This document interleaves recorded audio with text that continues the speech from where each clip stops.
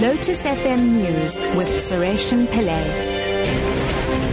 5 o'clock, good afternoon. 8 people have been killed and 9 others injured in a crash involving a minibus and a truck on the R612 near Bulwer in the KwaZulu-Natal Midlands.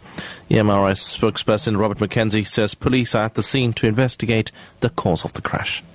Tragically, as many as 8 people have died in a crash which involves a minibus and a truck. Paramedics and emergency services from several ambulance services, including KZN Emergency Medical Services, are currently still at the scene and are stabilizing a total of 9 patients who have sustained injuries ranging from critical to serious.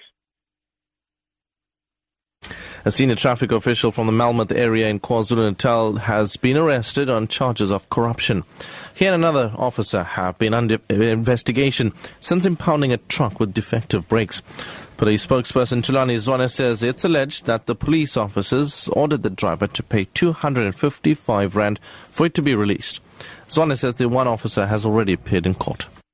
A chief traffic officer from Melmoth area has been arrested by the Hawks and charged for corruption. He was arrested after a lengthy investigation that links him to a case where they were working at a Melmoth area and they impounded a truck and they accused the driver to pay a total of 2,500 rand for bribe in order to release the truck because the brakes were defective. The driver of the truck then informed his boss and the boss alerted the police. The case was open and through investigation, the first traffic officer was arrested and he already appeared in court.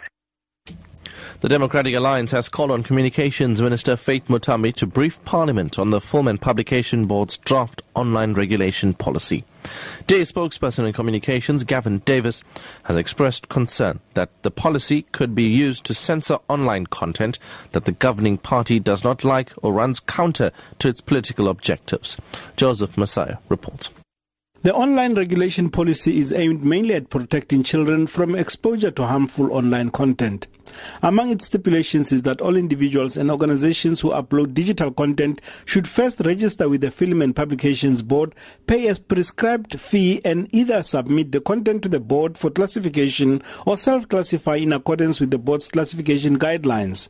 Anybody who does not comply with the policy is liable to pay a fine or face a prison sentence of up to 6 months. According to Davis, it is already clear that opposition to the draft policy from industry, civil society and citizens has been overwhelming. He says it is therefore essential that Minister Muthambi and the Films and Publications Board appear before the Communications Portfolio Committee to discuss the draft policy. KwaZulu-Natal Economic Development MEC Mike Mabuya-Kulu says the film industry contributes over 3 billion rand to the province's economy. He was addressing film enthusiasts at the official launch of the Durban International Film Festival in Durban. It's the biggest and oldest such festival in the country and will be officially open tonight. Mabuya-Kulu has encouraged the South African film industry to work with other African states to grow the industry on the continent. Well, the film industry as a whole in South Africa is currently in the region of about 12 billion rands. The total market share that comes to KwaZulu-Natal that accrues to our province is in the region of about 3.5 billion. What this therefore allows us to do is that we have got a footprint from where we can grow even a bigger market share. And it is on this basis that we are therefore encouraging the issue of deepening trade, inter-trade between African countries. And finally, Afghanistan police say insurgents have started using new tactics to kill as many civilians as possible. They say Taliban militants are laying small decoy bombs to attract a crowd who are then targeted by larger devices buried nearby. The BBC's David Loyne reports. The Kabul police chief, Abdul Rahman Rahimi, told me that this was a new tactic by an enemy who he said was now targeting innocent civilians. There have already been more civilian casualties in Afghanistan this year than in any year since the Taliban government fell. And if this tactic is repeated, that statistic can only get worse.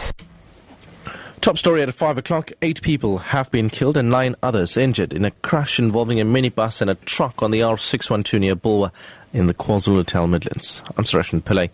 Headlines in half an hour. Drive.